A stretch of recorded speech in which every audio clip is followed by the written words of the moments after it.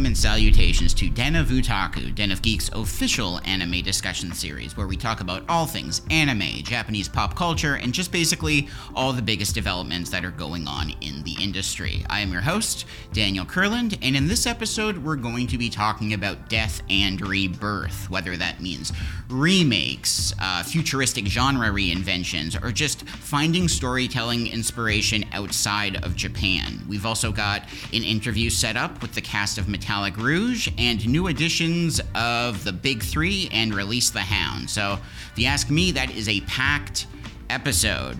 Bring out the elephants, because we are pachydermed over here.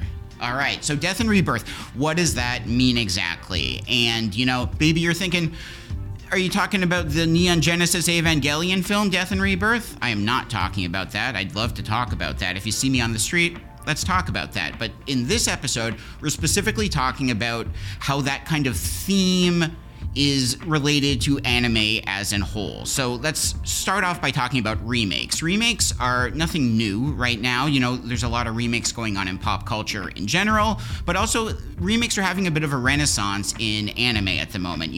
There's shows like Trigun Stampede, the new Rurouni Kenshin, Urusei Yatsura, Shaman King Flowers. These are all remakes that are going on at the moment that are pretty popular, but there's a bit of controversy going around a new remake that was just announced, The One Piece. Now, The One Piece is going to be a remake of One Piece, and what's so interesting about this is normally when a remake goes on, it happens years or even decades after the original series, so, the audience can kind of get some breathing room, the production can kind of figure out what didn't work the first time around, but The One Piece is going to air concurrently with the original One Piece, and that's not usually how things go, and some people think that's a little disrespectful to the original series to have both of these kind of dueling One Piece productions going on at the same time. Now, the One Piece is being done by Wit Studio, who are great people. They do beautiful work. They did the first 3 seasons of Attack on Titan. They did The Great Pretender.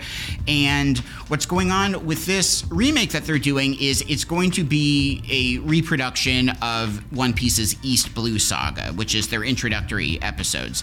And the One Piece has already done a bunch of takes on this. There's the original anime version, there's the manga version, there's a movie version of East Blue, and there's even been the recent live-action Netflix adaptation, which does East Blue. So this will be the 5th version of that story, which some people are like, why do we need to be doing this again? Isn't there better things that we could be spending budget and time and production on? And I think a lot of this has to do with the live-action One Piece, that Netflix is producing the One Piece, and clearly they're just trying to play into this success that they're having to get more bang for their buck and to get as much as they can out of this property. But the dangers of doing something like that is if you just get too much One Piece going on at once, you can kind of overwhelm the audience, you can burn people out, and that's not always the best approach. More of something isn't always a good thing. And, there are some anime remakes that are kind of the pinnacle of what you can do with this. There's Full Metal Alchemist Brotherhood and Hunter x Hunter, and these are great remakes because they took the time to kind of see what didn't work in the original and really do the source material justice. And the inverse of that is you have remakes like Dragon Ball Z Kai and Sailor Moon Crystal.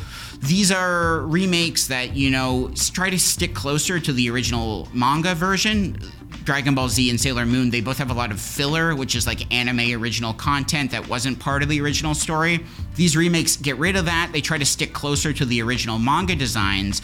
But what's interesting is these shows aren't as popular because people have kind of realized that filler, even though it's irrelevant on some level, is kind of what gave these shows their personality and voice in the first place. And those might not be the episodes that people always rewatch, but they really help build the voice for those shows. So Dragon Ball Z Kai and Sailor Moon Crystal kind of just seem more dead. They don't have the same energy and enthusiasm. And ironically enough, One Piece is a show that's dense in filler. It would make a lot of sense to do a more condensed version of it, but East Blue is not the way to go with that. There's not a ton of filler in East Blue, and it's not what makes the most sense. Another reason that this remake is kind of ruffling feathers is there are shows that could genuinely benefit from an anime remake. There's shows like Berserk, The Promised Neverland, Flame of Recca, Yu Yu Hakusho. These are anime that aren't exactly bad, but they don't do their source material manga justice. And if people just watch the anime, they might not have the best representation of what this show is really doing. These are shows that deserve another chance and could actually do more with that opportunity than what's going on with One Piece now. So it should be very interesting to see how the One Piece is received. Maybe it'll surpass expectations and really become a new trend, but as it stands, people are kind of reluctant to get on board with this, and we'll continue to cover details about it as more come out, but at the moment, it's interesting to see how all of this One Piece love is kind of turning against the fandom and ruffling feathers in a way that people might not have expected. Now, another area of Death and Rebirth we'd like to focus on is just the manhwa craze that's happening right now. What is manhwa? Well, manga is Japanese comic books, essentially. You have a lot of anime that adapt manga, and that's where they get their story from. Manhwa is the South Korean version of this. So you have South Korean comics, webtoons, webcomics, and this is nothing new necessarily, but manhwa has as big of an audience as manga does, and just it doesn't necessarily have the same international audience. So Crunchyroll has kind of taken strides to bring manhwa to the people with their anime adaptations of shows like Tower of God, God of High School, and most recently Solo Leveling. This is a new show that's kind of become one of the biggest anime of 2024 so far, and it's really opening people's eyes to what manhwa can do. So what's so interesting about Solo Leveling is that it's set in a world where dungeons have kind of become all over the place. Dungeons appear in the world. There's like a hierarchy of hunters. You have A rank hunters that are at the top of the top, and then you have E rank hunters that are at the bottom.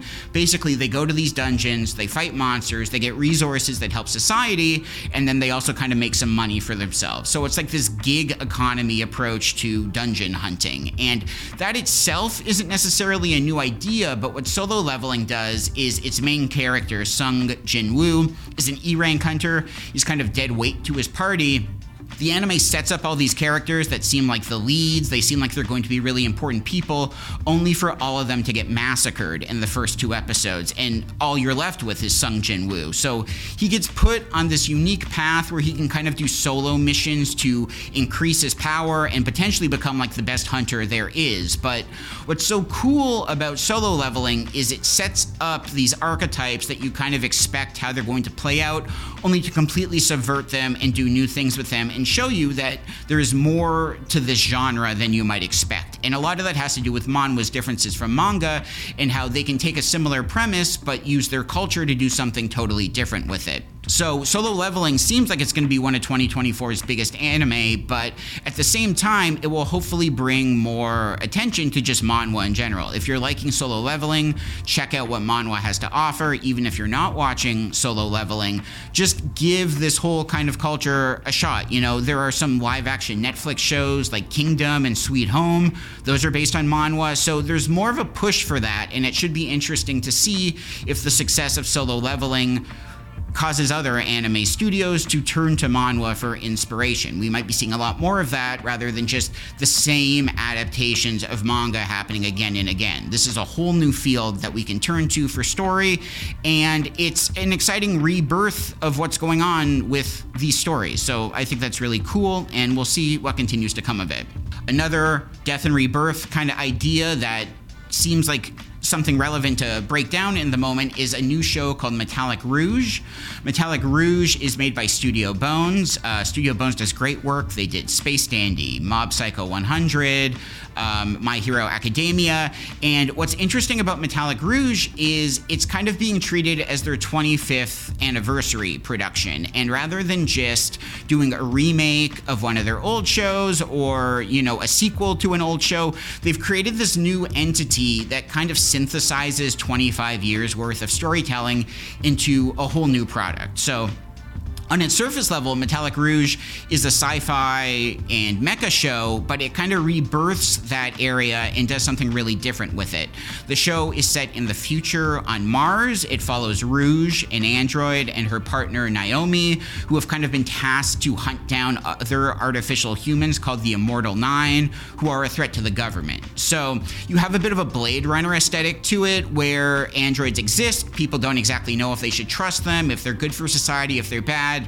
But at the same time, Metallic Rouge, in addition to just being like sci-fi and mecha, you have a mystery component going on. There's crime. There's a buddy cop dynamic between Rouge and Naomi. It's very rare to see two female characters as the leads in a mecha show, so that's like an exciting development going on here too. The mecha combat itself is so different and unusual. Each Immortal Nine has a very different design and fighting style, so that kind of translates to really different combat that's just fun to watch. But the thing that really struck me the most with Metallic Rouge is just its approach to world building. Like, it's set in the future and you have a lot of stuff that is futuristic, but there's also stuff that's clearly still stuck in the past. And like the cars in this show aren't like flying cars, they're very retro cars. And it's always interesting to me when a show from the future can kind of remix the past and the future to give us a new representation of what society might look like. It does this really well with music. Like, the music that is used in this show truly feels like it's music from the future. And what I mean by that is, like, it's not just music that sounds futuristic, but it has almost gotten to the psychology behind music. Like, it uses instruments that we don't use a ton of now, but seem like we might be in like 2 or 3 decades. There's motifs in the music that, again, might seem kind of irregular now, but feel like the evolution of where our current music is heading. And to me, that's just so cool, that it truly sounds like music from the future, and it uses visuals and like an oral soundscape to reflect world building in a way that's just really different, exciting, and that's not the point of the show, but like it really just fleshes its world out in a way that's different, fun, and shows you how irregular a sci-fi and mecha show can be, that they're not forced to just give you the same thing again and again. And to kind of further celebrate Metallic Rouge is we have a very exciting interview here with the main cast of the show. We have Mike McFarland, the voice director, Monica Flatley, who voices Rouge, and Cassie Ewulu, who voices Naomi. So they are excited to talk to us about just why Metallic Rouge is different, what it's doing that's special, and why this should be one of the bigger shows of 2024. So, fellow otaku, let's go to the interview. First of all, guys, like, Metallic Rouge I've really loved. It's been one of my favorite anime of the season so far. And just Studio Bones in general, I think, does such amazing work. All their shows are so beautifully animated. Was it exciting to be a part of the show that kind of is its 25th anniversary celebration and to like just be a part of that? Yeah, Absolutely. like for me, like I've been a fan of Full Metal Alchemist since like the 2003 days. And when I first saw the trailer for Metallic Rouge and saw that it was like to celebrate Bones' 25th anniversary, I was just like, okay, this may go under the radar, but I hope it doesn't, and that like Crunchy picks it up, because I would love to like, at least like audition for this. So, I'm glad I got to be part of this. It's exactly what I wanted for the season. No, literally same. And then what their last anniversary piece, I think, was Carol and Tuesday, which I've like been obsessed with. And I was honestly really sad that it didn't get as like a lot of hype. So I'm really excited that this one seems to be like a little bit more noticed, at least for now. Mm-hmm. And I'm stoked. I'm stoked I got to work on it. I worked on a few Bones things in the past. And it's cool to be part of the anniversary. And I also just love this particular genre. So it's a double whammy of cool. I love that. Is it like, I love that this is kind of an anime original. There's no source material or manga to go off of. Does that make it harder at all to prepare for a show when you don't have something else to refer to? It can.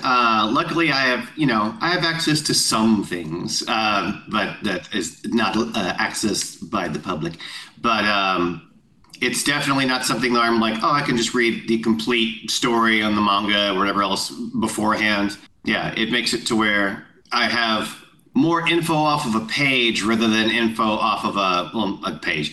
Info without illustrations, info without anything else to go along with it, where I'm piecing things together in my head. Does that, like, kind of going off of that too, is it helpful or stressful when, like, I know you know a few things that are coming up, but to kind of be feeling your way through it as the show goes along, like what kind of energy does that give you? I feel like in instances like this, as long as I'm true to the material of what I see on screen and true to what's being said, and try to stick with that, not make any assumptions, not try to, like, well, it's vague, so let's try to pick something and make the answer for that. No, let's leave it vague. If I try to keep the mystery that and answer things along with the same way that it's being presented to me and just go along with that, even if I'm not as 100% certain as I would be if there were 100 chapters of manga, I still feel like as we go, it's all going to work out great. Plus, once again, I do have access to some things. So. Yeah. Yeah. I was so excited to hear that this show is getting like a simuldub release, that it was like, worthy of that. And does that just put any greater pressure or challenge on the production, knowing that it's coming out faster than sometimes dub can be produced? Not necessarily. I don't think that it does. I think there's a mindset of like a simuldub somehow records in less time, or we rush through it or anything like that. It's really not. It's like if the amount of lines you have and the story that you have would take like 18 hours to record, if we map everything out and this many lines, this many reactions, and this is how many reactors we need, we don't go faster than the 18. It's just that the 18 is all at once and on the calendar.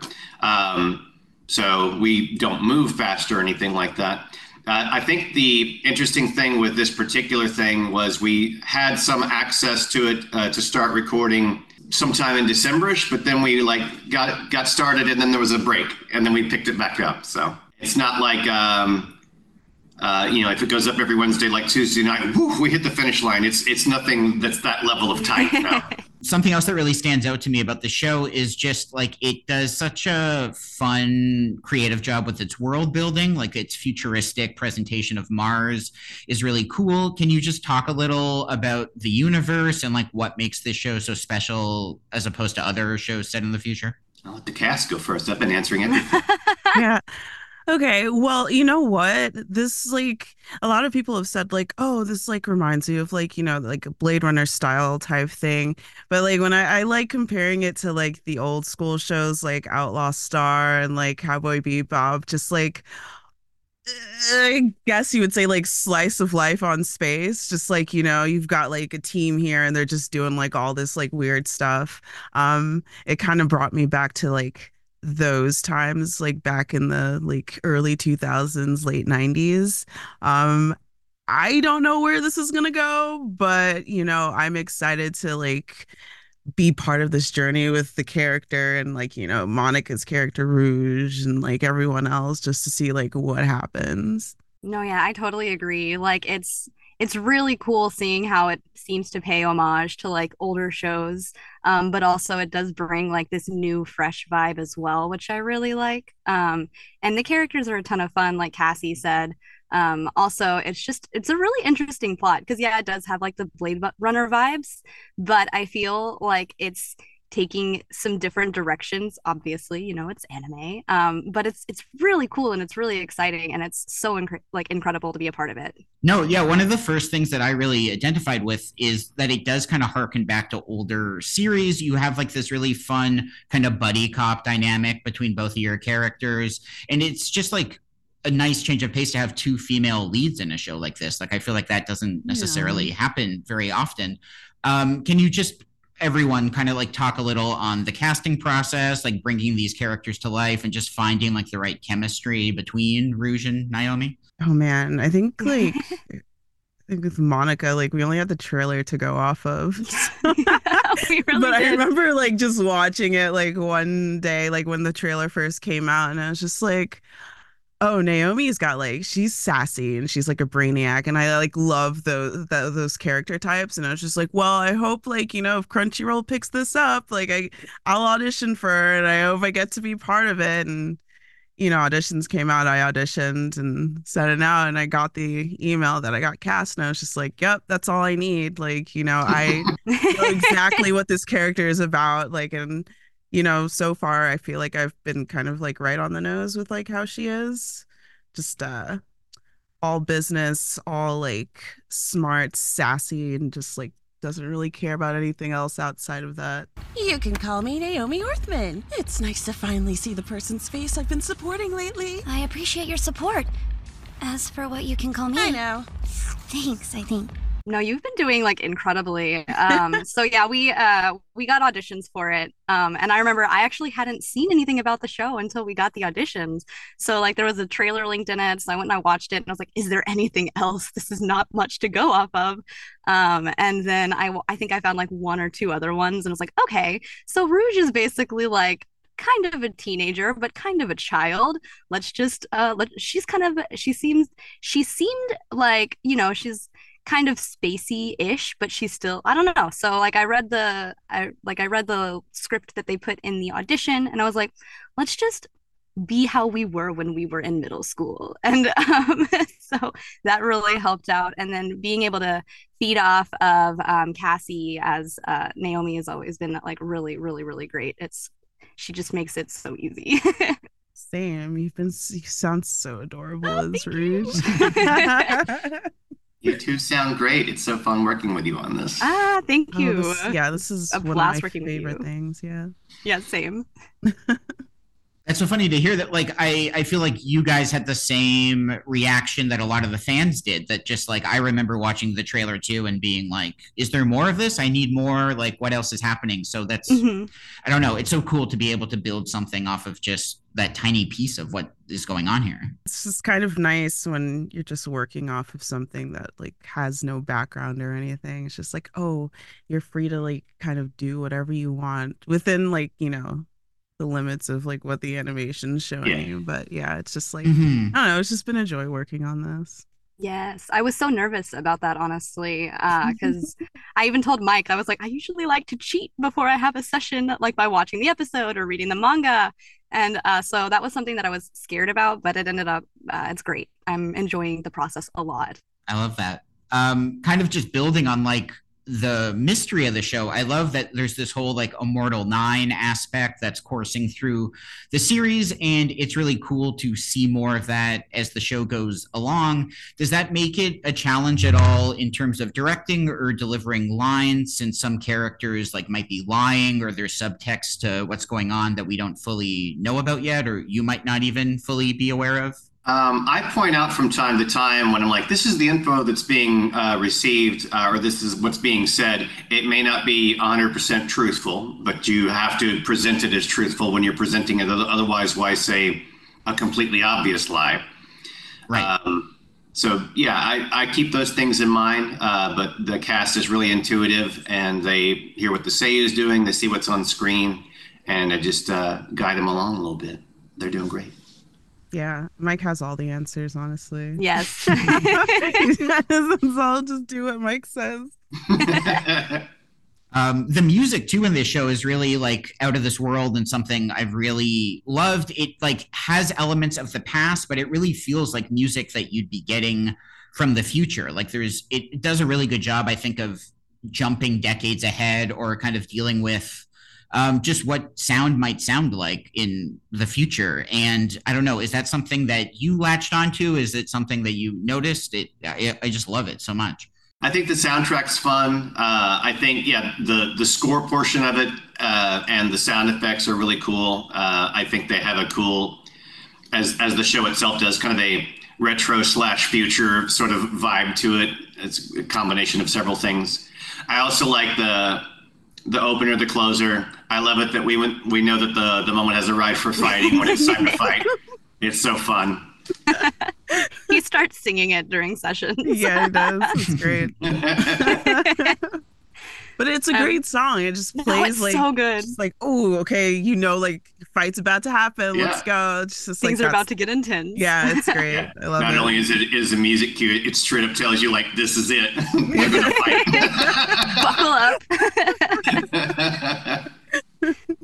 You had mentioned before kind of how many different genres this show toes the line with, and like it's definitely mecha and sci-fi, but you have like a lot of crime, mystery, and other stuff going on too. Does that play a factor at all when you're directing or delivering lines? As the voice director, I do keep each character in mind and who they kind of are in the chessboard of the story, which each character's responsibility and job is. And there are multiple genre mixes, noir, sci-fi. There's a heavy, as if people have mentioned Blade Runner. Yeah, there's a heavy Philip K. Dick influence on some of the choices of the content, the Asimov code, things like that. It's interesting to be able to have such a neat range of specific character types that all fit within one universe.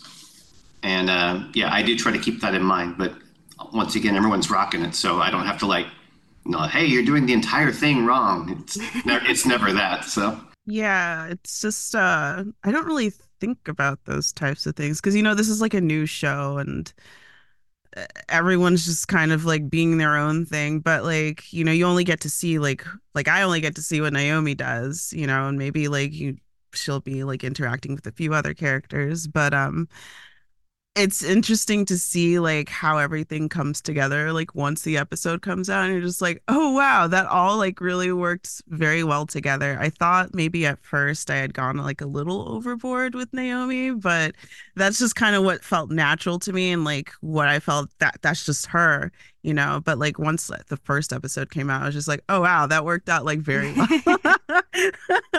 And kind of just lastly, guys, Rouge has like a real sweet tooth for chocolate, which I think is such a fun part of the show. What are all of your favorite chocolate bars, candies? What are your vices there? My favorite chocolate bar, like as far as over the counter, it went through a period of many years of being extremely difficult to find, and now every so often I find the king size of it. It's a Reese's Nutrageous.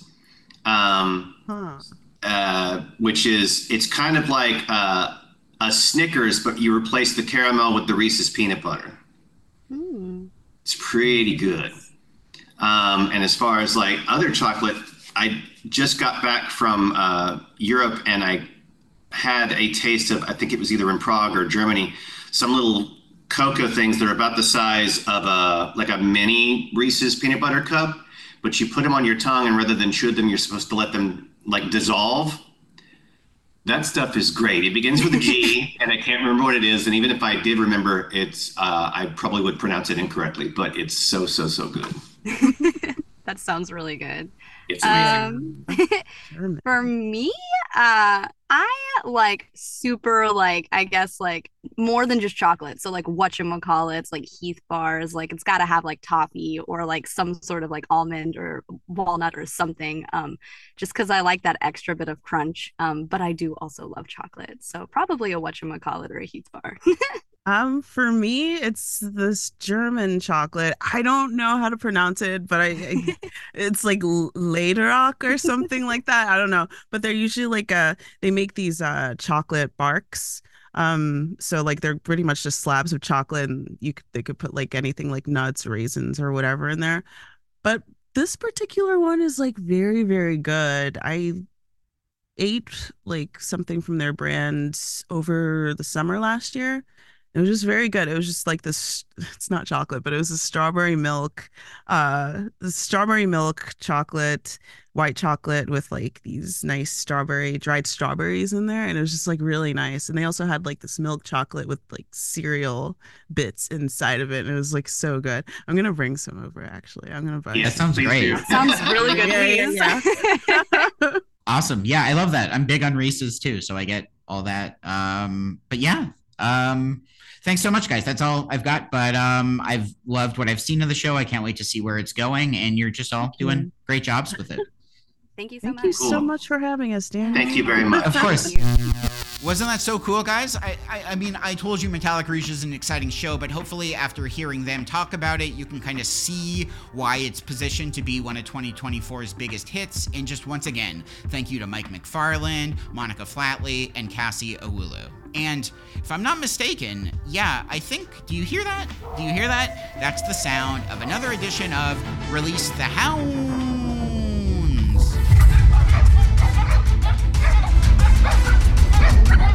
Okay, guys, we got another Release the Hounds for you, and if this is your first Den of Otaku episode and you don't know what Release the Hounds is all about, this is our physical media segment. Physical media, remember that? Before streaming and algorithms and Zaslavs, physical media is still really important when it comes to anime. There are some shows that you can only see them in physical media, they're out of print otherwise, and in this segment we'll kind of just highlight some new releases for you that seem like they're worth your time. So the first title we have is JoJo's Bizarre Adventure Stone Ocean Part 1. That releases on January 23rd, and it collects the first 18 episodes of the 48 episode show. What's so cool about JoJo, it's one of my favorite anime. It's just so weird and unabashedly itself. It's different from other shonen series like Dragon Ball, Naruto, Bleach, One Piece, because it takes like a generational approach to its storytelling. Rather than just one character, it kind of focuses on a special bloodline, the Joestars, and each series looks at a different descendant of that bloodline, and it'll be set wildly in different parts of the world. You know, you have a season in Japan, there's one in Egypt, England, Italy. Stone Ocean is set in Florida, so it's really cool to kind of see JoJo's interpretation of America. And Stone Ocean is also the only JoJo series that has a female protagonist, Jolene Kujo, who is Jotaro Kujo's daughter, and it's just cool to have a shonen series with a female lead. That doesn't happen very often. So Stone Ocean, Jolene is wrongfully accused and ends up in prison. A lot of the show is figuring out who has sent her to prison, why she's there, who she can trust in the prison, and how she can get out. Meanwhile, there are kind of darker forces from the franchise that are building to this apocalyptic event that she has to kind of prevent. It's a really cool show.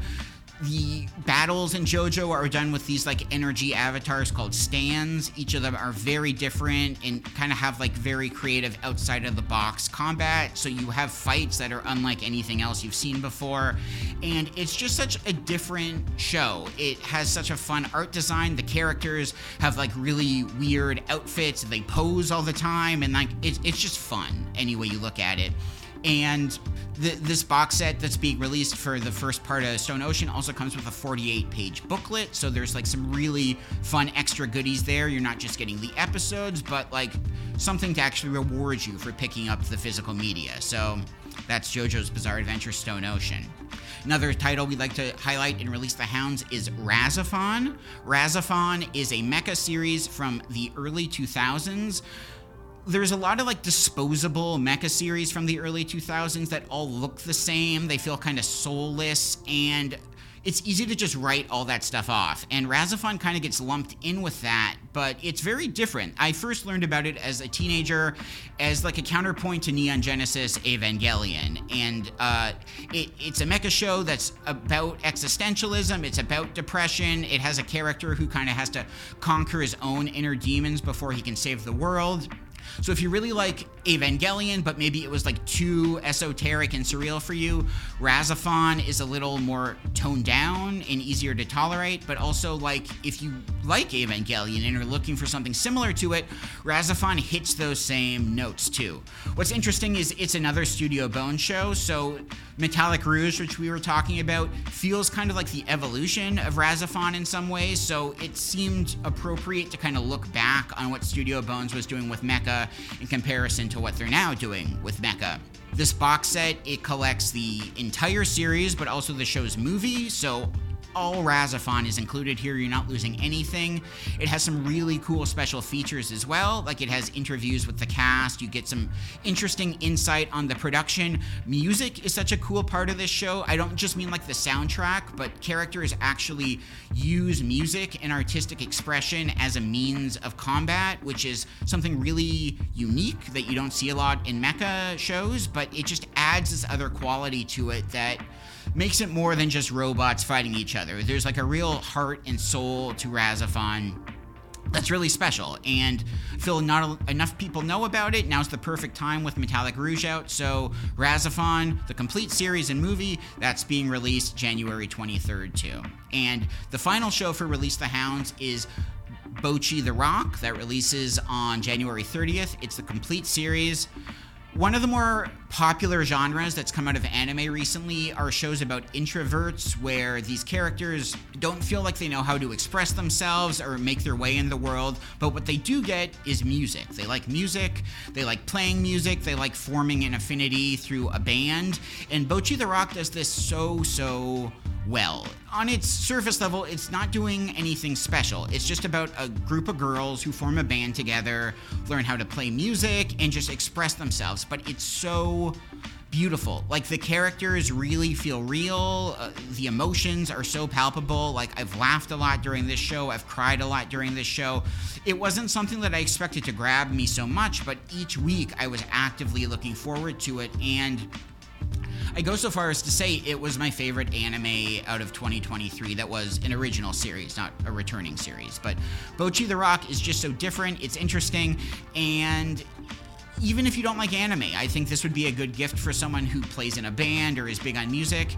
And even if you do like anime, it's just a good gift for yourself. So Bocchi the Rock has been available on Crunchyroll, but this is its first physical media release. It's never looked better than on this Blu-ray set. So yeah, Bocchi the Rock. So to sum that up once more, for Release the Hounds, we have JoJo's Bizarre Adventure, Stone Ocean Part 1, we have Razafon, and we have Bocchi the Rock. If I'm not mistaken, I do believe it's now time to mosey over to the Big Three corner.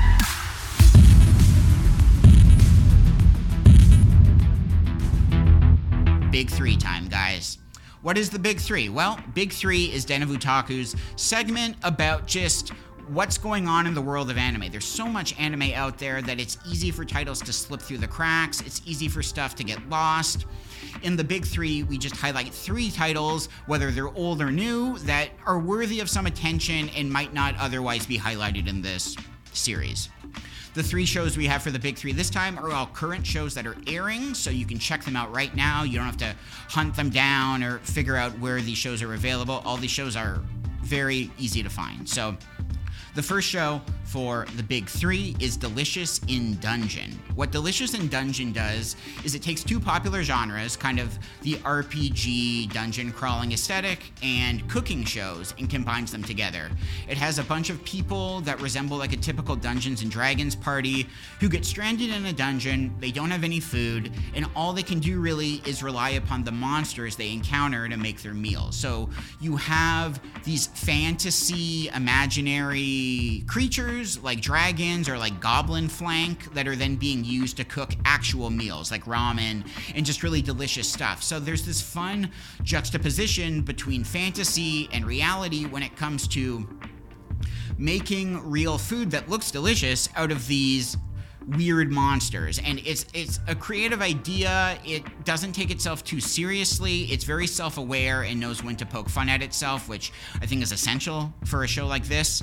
It's having weekly releases on Netflix. That's a big deal for a lot of people. Netflix has kind of been doing batch drops of episodes in the past, which kind of allow stuff to get buried, so it's a big deal that Delicious in Dungeon is doing weekly releases. It's only a few into itself at this point, so you can check it out without being super far behind. And it's just really fun. It's not a show that I expected to enjoy as much as I do, but it's got the right mix of ingredients to really make a delicious meal. Another show we'd like to highlight is Bukagiri. Bukagiri, again, takes a familiar anime trope about, like, the underdog loser who's not popular, he's not strong, he's not successful with the ladies.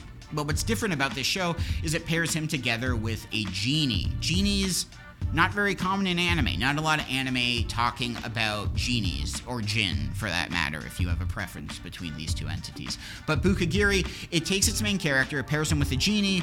The genie wants this kid to be really strong and conquer his demons. All this kid wants, though, is to use his genie wish to lose his virginity, which is a very anime premise that might be a little cringe-worthy for some people or do some eye-rolling, but the show finds the right tone. It feels very much like an 80s or 90s anime with its color palette and characters and motivations. It's done by MAPPA, who are arguably kind of spread thin at the moment, but they're turning out some of the most beautiful anime around right now. They do Jujutsu Kaisen, Chainsaw Man, Hell's Paradise, so it looks gorgeous on top of everything else. And Bukagiri is also just only a few episodes into itself. I'm not exactly sure where its larger story is going, but it seems like it's going to be a big deal. It seems like this is going to be one of the bigger shows of the year, and it's just exciting to see where this new show might be headed. So Bukagiri. And the last show we'd like to highlight for the big three is Dr. Stone New World. This is the 3rd season of Dr. Stone. A 4th and final season has just been announced, so if you haven't seen any Dr. Stone before, this is the time to kind of binge through it all and be caught up to date before the final season comes out. Dr. Stone is a shonen anime, but it's kind of set in a wilderness version of the future. All of the world gets petrified and turned to stone.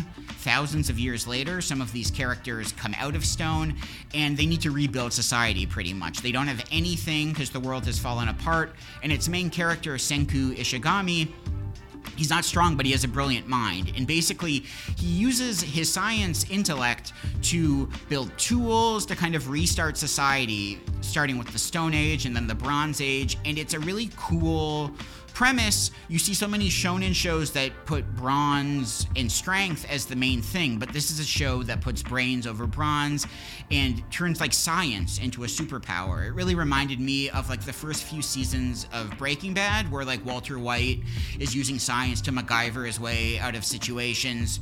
This is very much like that. You do have characters that are strong and fight, but a lot of it is more about using science, using nature, and seeing how much of the natural world can build things. And it's just really cool. You have a bit of Lost in there too, between these like two warring factions in the wilderness that are competing to take over society and see who can do a better job. And it's just such a unique approach to shonen storytelling. So once again, for the big three, we have Delicious in Dungeon, Bukagiri, and Dr. Stone New World. Unfortunately, fellow otaku, that's all the time we have in this episode before I get isekai'd back to reality. Den of Otaku would once again like to thank Mike McFarland, Monica Flatley, and Cassie Ewulu for speaking about Metallic Rouge, and we'd also like to thank you, the audience, because without you, there's nothing. So just thank you guys, thanks for being a part of this, and until next time, Space Cowboys.